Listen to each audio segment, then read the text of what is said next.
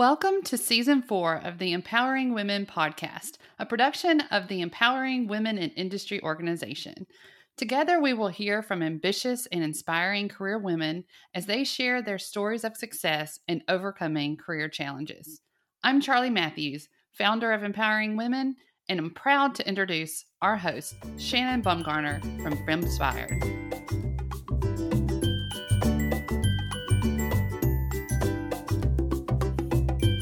Welcome to the Empowering Women podcast. I am your host, Shannon Baumgartner, and welcome to episode number 9 of season 4. The number 9, well, it reminded me of 9 innings of a baseball game. Fortunately for all of us, and most of all me, this episode is, unlike the often final 9th inning, certainly not the last episode of our fun season number 4. I love so much spending time with our supportive, Empowering Women family and our fabulous guests. But it is one of the last episodes of the summer of 2022, and we have the perfect guests for our parents and guardians out there who are looking to engage their children in STEM. STEM, in my completely biased opinion, is the best learning ground to engage our kiddos in their curiosity and preparing them for an enriching long-term career journey. It is why we are so lucky to have Erin Twamley join us in this episode. Erin is an award-winning children's book author and educator. Through her educational consulting group, STEM Superheroes, Erin leads hands-on encounters for kids focused on the topics of science, technology, engineering, and math, of course, often referred to as STEM. As fellow STEM lovers, Erin and I have so much fun in this episode, where we hear more about Erin's journey, which brought her to this incredibly amazing career. We learn more about STEM superheroes, her mission, and how they engage children in STEM. We discuss how she shares the stories of STEM superheroes and how we should all participate in sharing our own stories.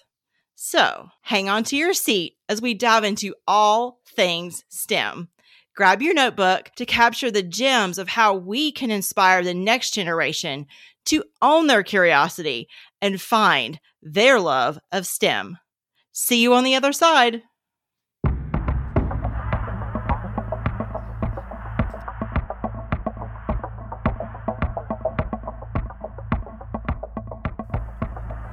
Hello, everyone, and welcome to another marvelous episode of the Empowering Women podcast.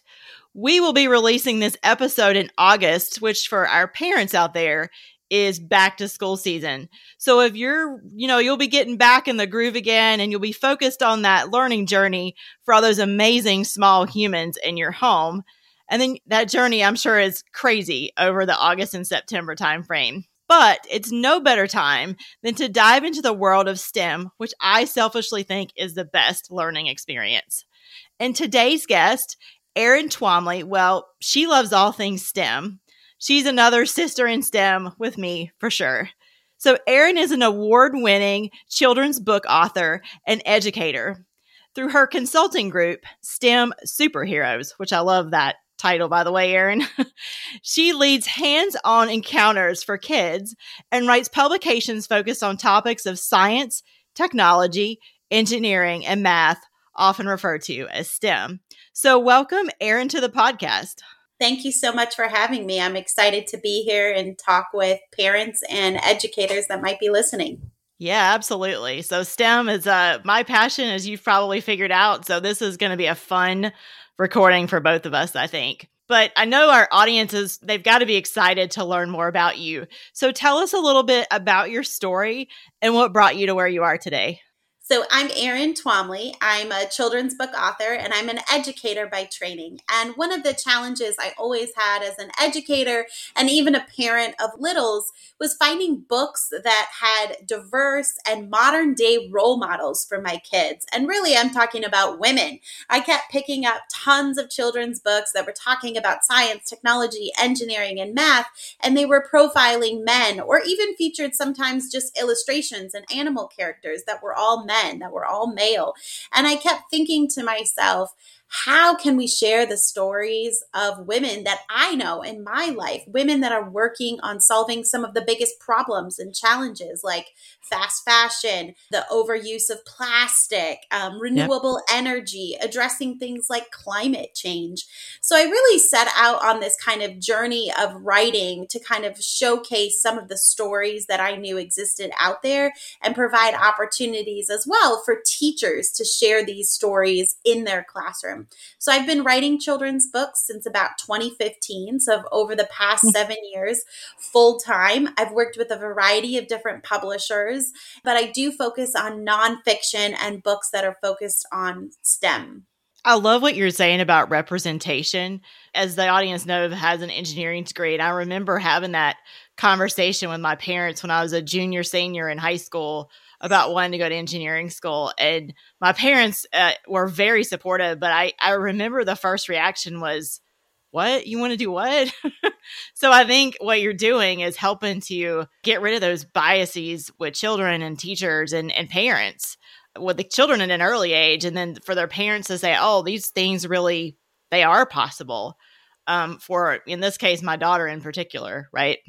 Yes, exactly. And my books are targeted, just so that I'm cleared, at that elementary school level. So I'm Okay. talking 9 to 12-year-olds. I really want to show exposure younger. And the research proves that when you do that, that actually increases both the interest and the confidence, especially for young girls when they see female role models. And so that's really exciting. And I think books are a powerful tool, like you said, not only for kids, but sometimes for caregivers, sometimes for parents and family members who might not be familiar with some of these areas, or job opportunities that didn't exist when they were kids. Yeah, we had back in season 3, there's a lady by the name of Abby that started an organization here in the local Charlotte, North Carolina area called Raising Smart Girls. Ah, And it's really focused on that younger set of folks. But what I really learned from her was she has as much influence on the caregivers as she has on the children. So we often think about girls in STEM. Obviously, that's important. But it's not only the girl you're trying to influence. It's those key adults in their life to help support them along the way. So I love both of those. yes, I think that's so important. If you ask people what the top 5 energy jobs are today, I don't think many caregivers could name them, right? They might be able Right. to name things in oil and gas, but they might not name things like a solar installer, which is one of the fastest growing jobs. Actually, I don't know what the top 5 are. Do you mind sharing it? So, I mean, solar installer is one of the top, wind technician, project development managers. So, actually, like working on the development side. Okay. Like a renewable energy farm, for example, is a Right. big one. Then there's the finance part, the investment part, and then there's the real estate part, which Okay. oftentimes those 3, right, aren't considered maybe necessarily like the technical jobs in the field, but these are the jobs that are happening, because how do you sell a house that has solar panels on it? What are those what's the value of those solar Value panels? prop. That's a good point. I hadn't thought about that. Mhm. Interesting. So I love that it sounds like you started your career as an educator, found some gaps in what you were saying and what you could learn about yourself and share with your littles. So tell us a bit more about your consulting group, STEM Superheroes. Like, what's the purpose of your organization and what are the different ways you carry out that purpose? So, besides just being an author, I knew I wanted to make an impact both in the home and in the classroom. So, STEM Superheroes is my consulting organization. And what we really aim to do is go beyond the book, we like to say. We aim to provide resources, whether that be hands on things like coloring books. In the future, we're working on posters, printables, and or just lesson ideas, things that you could take back to your classroom or even to do at home, and provide those resources to parents out there, so that if you wanted to learn more about electricity, you could learn what it is to create a circuit and how do you create a circuit and what types of things do you need, for example. And so we really focus on that kind of interactive encounter part. We do a lot of work with the Girl Scouts. So we work with the USA Girl Scouts and Girl Scouts overseas, for example. We do a lot of work at local libraries who are running STEM and makerspace programs. We do work in after school settings and helping just students and teachers, whether we're directly leading some of these programs or we're just training staff. We Right. want to encourage kind of these hands-on activities. And I think the best part about STEM Superheroes really is a lot of our partners. So we have some of the best nonprofits and leading educators who are teaching others about STEM and actually doing this on a very massive scale, right? They might be teaching 300 teachers in a day versus the five Goodness. that I could reach, for example. So I think the power of STEM Superheroes is that there's a whole network of people, whether you're on the role model side as a STEM professional, whether you're a student who's interested in the STEM, whether you're an educator who wants to kind of spark more curiosity and learn more.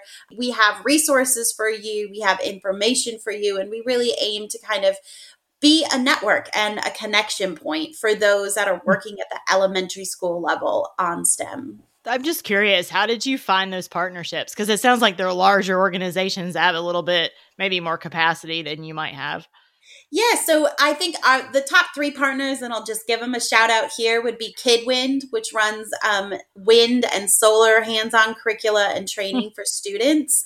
So there's a regional, state, and then national competitions where students are creating wind turbines, changing their design, figuring out their blade design. Super awesome organization, great to get involved with. The Need Project. Big shout out to the Need Project because they filled the gap years ago of curricula and it's all free. So if you're trying to figure out how to teach energy specifically or climate change in your classroom, they have downloadable K through 12 curriculum with information, with slides, with Google Packets, with hands-on activities. And then last but not least, I think the partnership that has grown with us the most is probably the After School Alliance. And that's a network that serves over 25,000 programs across the United States. So imagine any Boys and Girls Club, YMCA, anybody running an after school club, they're part of this After School Alliance. And so by partnering with them, we actually get into the classroom at a different time of day.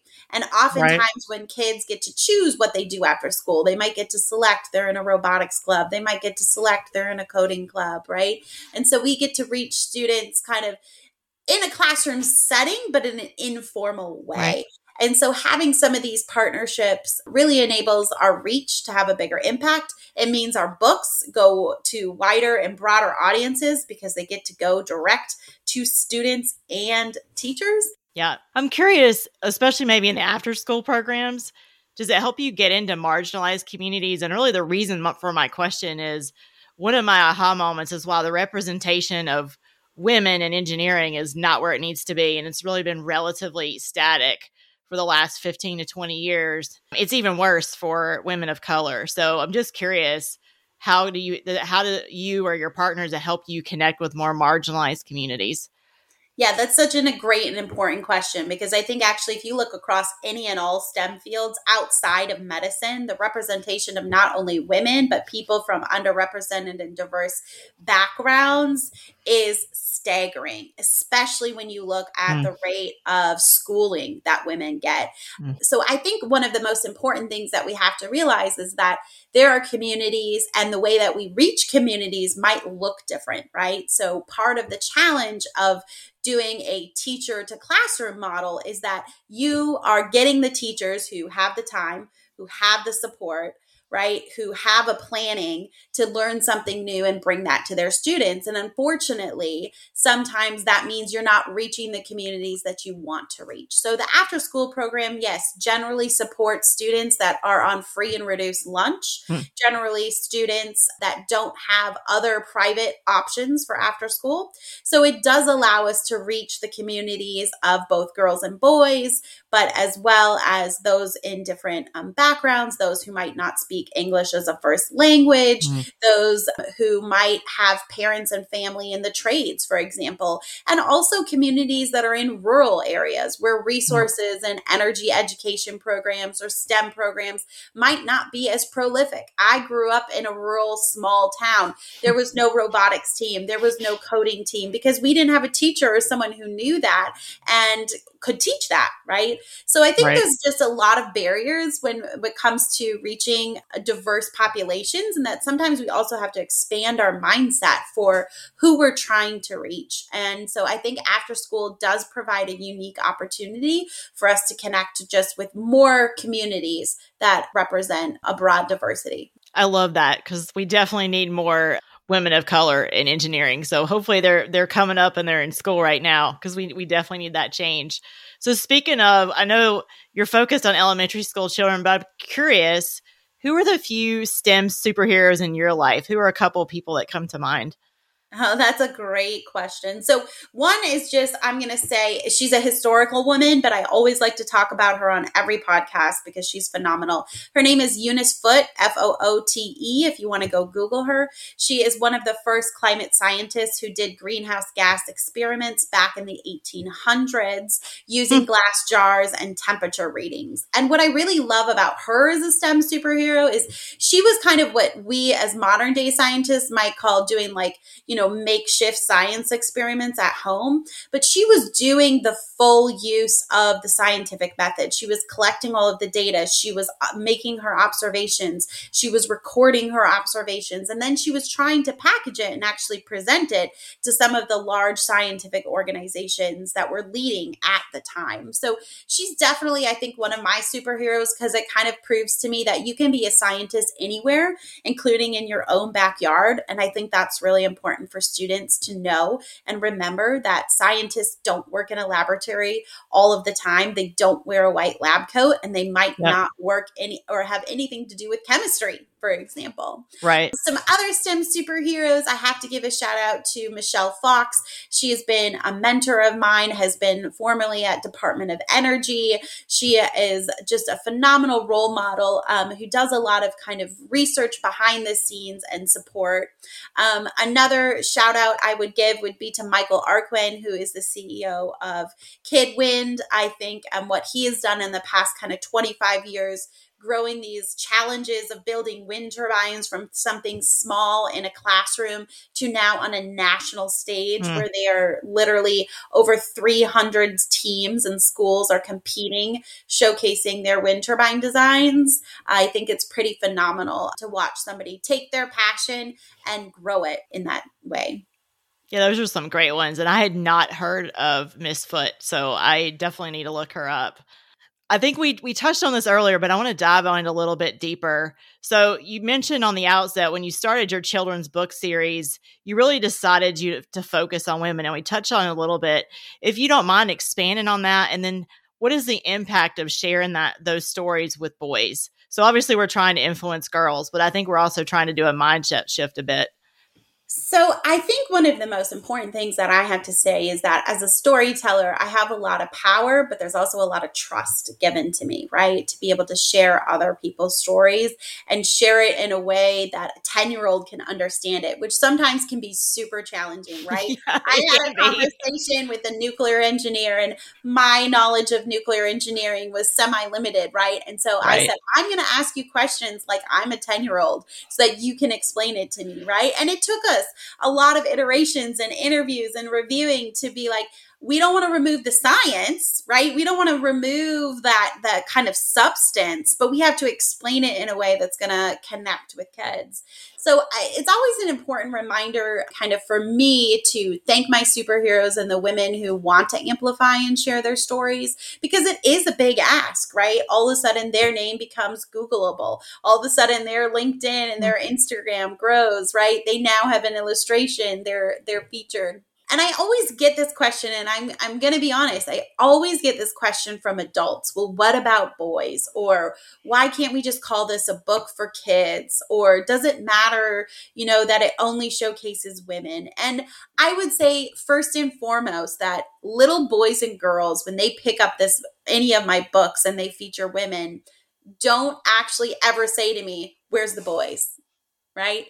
So what that actually means is that adults notice it. Adults are concerned about it. And we're pushing that concern onto kids. What kids want to see are awesome stories of problem solvers, of the next engineers, of the next designers. And they want to know what problems they're solving. And they want to know how they got there, right? So whether that's the education pathway or their interest pathway. And then I think on top of that, they want to see women that look like them. And I think it's important for young boys to see that their colleagues, their leaders, their mentors, their managers, right, are women, can be women, and will be women. So I think it's just as important for young boys to see that there are women in these male-dominated industries so that it becomes normalized for them. And that's also normalized for caregivers, right? If you look at the power line technician industry, for example, it's heavily male-dominated. Oh, sure. It is a great trades job, right? In terms of both pay, but also just reliability. It's, outdoors. It gets you problem solving. It gets you traveling and moving all around, but it's heavily, heavily, heavily male dominated. And so until other, men and power line technicians see a space for women as well and can acknowledge that there's a space and help that grow, we're going to be at a continued gap. Right. And so I think the impact for young boys is that they get to see awesome role models that look like women and caregivers that might be in their life. And that it's important for them to know that women and girls can be leaders, managers, technicians, that we can do it all. It's really funny you say that. So you brought two things to mind. The first one was I'll give a shout out here to an organization called Project Scientist. So I was a STEM superstar for them. So part of that was to tell my story. And so as I was preparing a couple of slides that I, of course, want to make heavily visual, right? I thought about because they have different age groups and some of the children are very young, like early to mid elementary school age.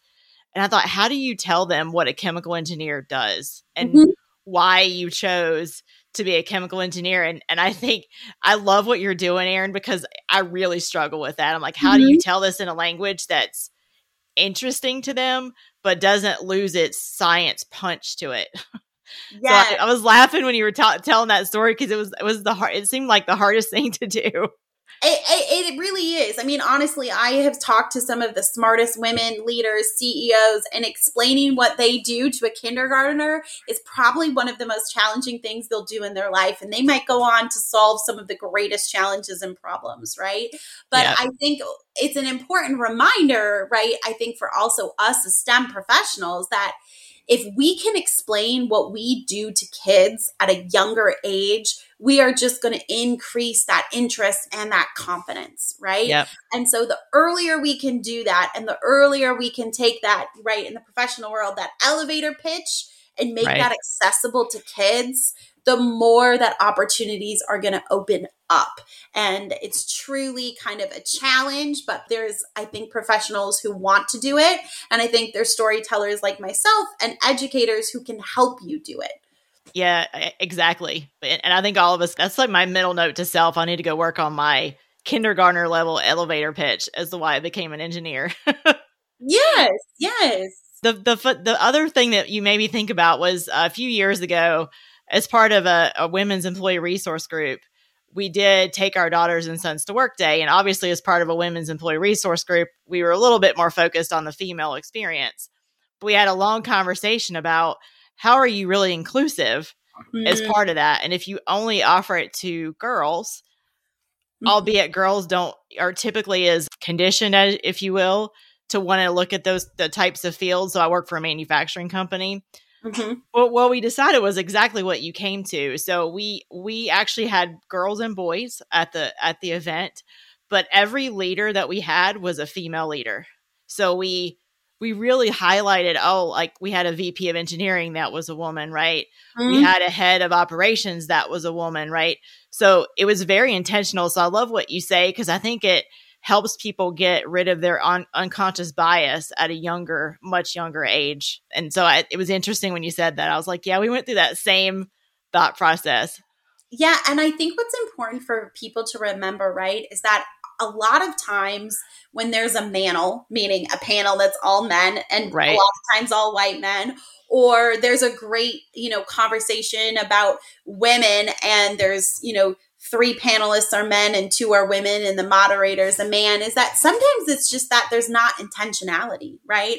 And when you don't have intentionality, what happens sometimes is you end up having more men, and you end up having, because naturally within networks or connections, they might have a stronger presence or come to the top in terms of who people know. So I think what's really important about that unconscious bias is that the intentionality is what matters, to make sure that you are showcasing that diversity and showcasing that there are opportunities, right? Yep. For kids. And that then intentionality, although can seem really small, it can just absolutely crush whatever intention you had. Oh, interesting. Yep.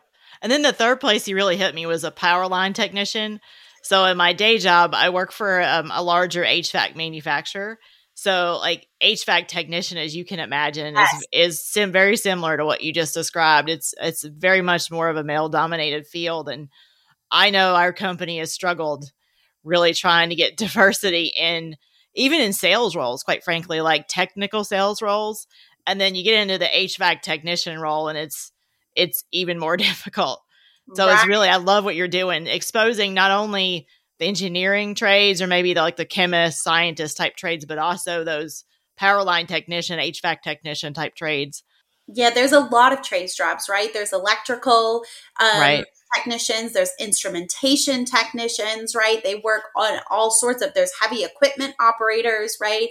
There's just construction workers, there's installers, right? And so I think sometimes what happens is that we don't show those role models and we don't show who those people are behind the scenes. And I would say even like for your company, I would start with a campaign on what is an HVAC.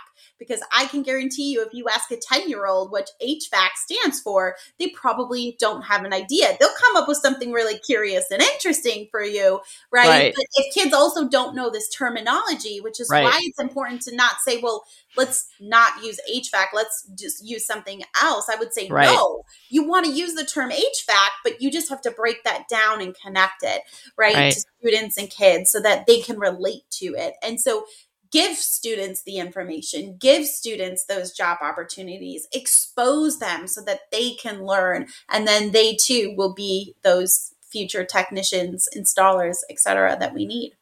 Yeah, I tell you, I'm still really much on the baby side of this journey, but I really want, even though I didn't pursue a path in the trades, it's something I really want to push because I've seen that, sometimes the 4-year degree doesn't quite have the return on investment. It did for me, but for some people it just doesn't. And, or maybe that's just not in the financial budget for that person or their family. And I just think there's such an amazing world out there with the trades. It's very lucrative. I mean, you can make a really good life for yourself and your family. It's very rewarding. And I think it's really something we need to even push harder. And I know there's some great organizations out there doing that. And like you said, I think it's the more we can tell the story of what these jobs are and that you can sustain your family on them and that they are part of our future and they are helping to solve some of our biggest problems, that we will make those connection points with kids. So obviously, often we think about these books in engineering or chemistry, but your books, they cover broader fields. Is that correct? Yes. So we've got books. We talk about jobs in climate change and climate tech. We talk about jobs in specifically STEM, but jobs that might be unfamiliar. So somebody like a vertical farmer. So what is a vertical farm? That's actually growing food and vegetables, usually in literal vertical rows. And sometimes they use, hydroponic systems. So they're using less water. Sometimes they use soil. Sometimes, there's a variety of things. But I think vertical farming and what's happening in agriculture is a super interesting kind of STEM world. And then you add on to that the robotics that's happening. So I just met with a robotics engineer who's designing robots that would pick strawberries. And she's literally trying to figure out, like, how does a robot know if the strawberry is ripe, right? What features does it have to have? Does it have to have a camera to see? Is there coloring? Also the size of a strawberry. Does the claw need to grab it? And then how much pressure and force does a claw need to grab a strawberry so it doesn't smush it, but it actually gently puts it off and then puts it into a bucket and then think about, okay, How does the robot know when the bucket is full? And what do they do with the right? So there's just so many things I think happening, and that's just agriculture, right? Two small examples of things that are happening in agriculture. Of course, you have all the traditional kind of technology jobs that I think kids are fascinated by because they're exposed to it all the time, right? A coder, an animator, a 3D animator, somebody who's working on any kind of piece of technology. But really what we kind of want to do in these books is showcase some of those jobs that you aren't familiar with. I've also got a book called Capturing Cow Farts and Burps. So that's all about methane awesome. gas, right? Yeah, right. Yep. Moms and dads, I did talk about burps and farts, but kids love it. And there's so much science behind it because you get them thinking about how do you capture a greenhouse gas that you can't see and that you can't smell and has no taste? How do we get methane? And then what can we do with it? Can we burn it and turn it into electricity?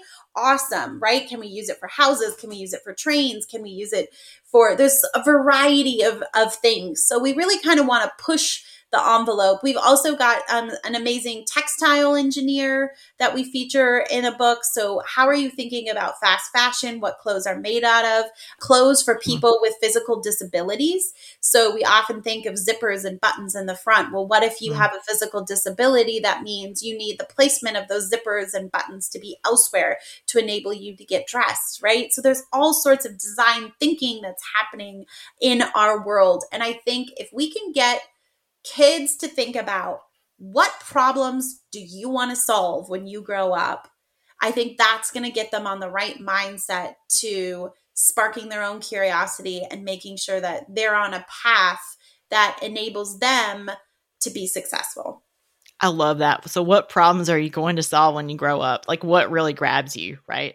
Yeah. Because there's a lot out there to solve. And I didn't actually know what vertical farming was too. I was like, oh, she's going to describe it. That's probably a good thing. I was picturing it in my brain, but I'm like, I'm not 100% sure what it is. Yeah, it is literally that. And typically vertical farms are growing like green vegetables like lettuce and spinach and things. Some of the largest vertical farms. There's one in Dubai. It grows all the leafy vegetables for Emirates Airlines. There's one in Massachusetts that grows leafy vegetables all year round. So Massachusetts is cold. There's winter, right? But you can go get fresh lettuce in the middle of January in the middle of Massachusetts. So, they're solving some of like our basic everyday problems that sometimes we don't even think about. Yeah. Interesting. So I'm going to finish up with one final question. And you made me think about it when you said, when I interview these folks, they're really kind of putting themselves out there. So how do we encourage the STEM superheroes to share their stories, either through your books or just in the classroom or in different ways? How do we encourage them to do that? I think one of the most important things is that all superheroes have different skill sets, and the way that you want to share your story might look drastically different. So you might not be comfortable being in a children's book and having yourself illustrated, but you might be comfortable reading at your kids' school library, right? To even just their class. You might be comfortable being a pen pal. There's an awesome program out there called Letters to a Pre-Scientist, where if you're a STEM professional, you can actually, so even though it's called Letters to a Pre-Scientist, they take beyond scientists and you actually correspond with a middle school student for a year via good old-fashioned letter writing and mail and stamps, right? So maybe writing is your way. Maybe you have an Instagram feed or you love social media and you love photography, and you could actually show kids what you do, and you're allowed to take pictures of you when you're climbing a wind turbine, for example, or when you're in an HVAC and fixing something, So I think there's a variety of ways that you can tell your story. And I think what's most important is just figuring out the best way for you to tell your story that jives with your skill set and kind of what you want to do. But I will promise you this. Classrooms, libraries, Girl Scout troops, and Boy Scout troops are always looking for volunteers and folks like you to share your career. So don't hesitate to reach out to them and say, hey, I would love to come and share a little bit about what I do in my career. I love it. And I can't believe that our episode is coming to a close. Erin, I've just really enjoyed this time. I've learned so much from you in the short time we've spent together. So where can folks find you and where can they purchase your books and your materials? I think the best website to go to is stemsuperheroes.com. You'll find everything about kind of our efforts to inspire elementary kids. You'll find links for our books. You'll find a link about me and kind of the efforts that we have undergoing. If you look anywhere that you can buy a book, you will also find the books, the Everyday Superheroes series. We've got books on renewable energy, capturing cow farts and burps. So we're on Amazon, Barnes & Noble, Walmart, you name it, and you'll be able to find it. And hopefully you can bring some silly science into your classroom, your student or your kid's classroom this fall. Yep. So I'm going to end in there and silly science. I love that. But I'm going to end with what really grabbed me, which is teach your kids or the young humans in your life about what problems you want to solve when you grow up. I think that is so fun and thoughtful to ask. So thank you, Erin, so much for spending some time with us here at Empowering Women in Industry. We're thankful that you were able to join us. Thank you so much for the opportunity to talk today. And I wish everyone a successful school year and looking forward to meeting more STEM superheroes in the future. Yep, absolutely. See you next month, everybody.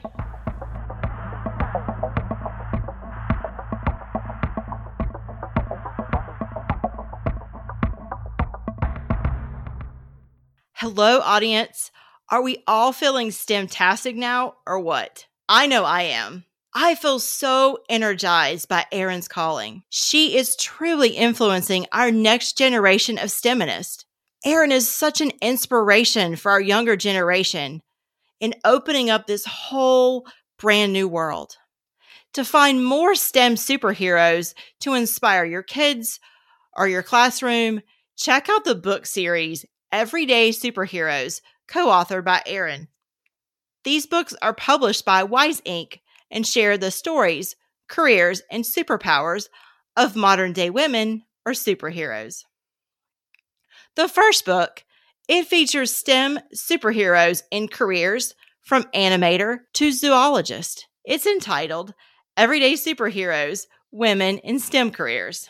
The second book in the series, entitled Everyday Superheroes, Women in Energy Careers, was just released in July of 2022. Co-authors Erin Twamley and Joshua Sneidman teamed up with business author and CEO of Ally Energy, Katie Miernert, to bring this book to life, featuring energy superheroes. The third book in the series, it focuses on energy careers being imagined. You can visit www.stemsuperheroes.com to find stories and more. I will include this link in the show notes, as well as links to the books. So to meet some amazing superheroes in person, join us for our annual Empowering Women in Industry Conference to be held in New Orleans, Louisiana on October 13th, 2022. Early bird registration is open, so grab your tickets today. I've put the link in the show notes. It is going to be the event of the season. If you are new to our Empowering Women in Industry community, welcome to the best group of amazing leaders. You can find links to the Empowering Women website in the show notes. In the event section, you can also register for our monthly meetups. These are informal events to interact with our wonderful community. Finally, you can also engage virtually on the Empowering Women Slack channel. Link for the Slack channel is also included in the show notes. So many ways to get involved. And finally, on your favorite podcast platform, please like us and provide a positive review. This will allow more listeners to find their way toward our brave community of STEMinists. As we close this episode, think about what STEM superhero has influenced or inspired you. Who's made you want to do more, go farther, and rise to your highest potential? Eunice Newton-Foote. She is Erin's favorite historical STEM superhero. One of my favorites, as I mentioned during our conversation, is Mae Jemison. Mae, well, she's just an absolute rock star. If you didn't know this, she is the first African-American woman to travel in space. There's also a book entitled Mae, Among the Stars by Rada Ahmed that's a beautiful story inspired by Mae Jemison. One of Mae's more famous quotes is this: "Don't let anyone rob you of your imagination, your creativity, or your curiosity. It's your place in the world. It's your life. Go on and do all you can with it and make it the life you want to live." So, my brave audience, go forth, embrace your creativity and curiosity, make it the life you want to live, ignite your fire within, because I promise you, it will ignite the fire within others. So until next time, be STEM strong.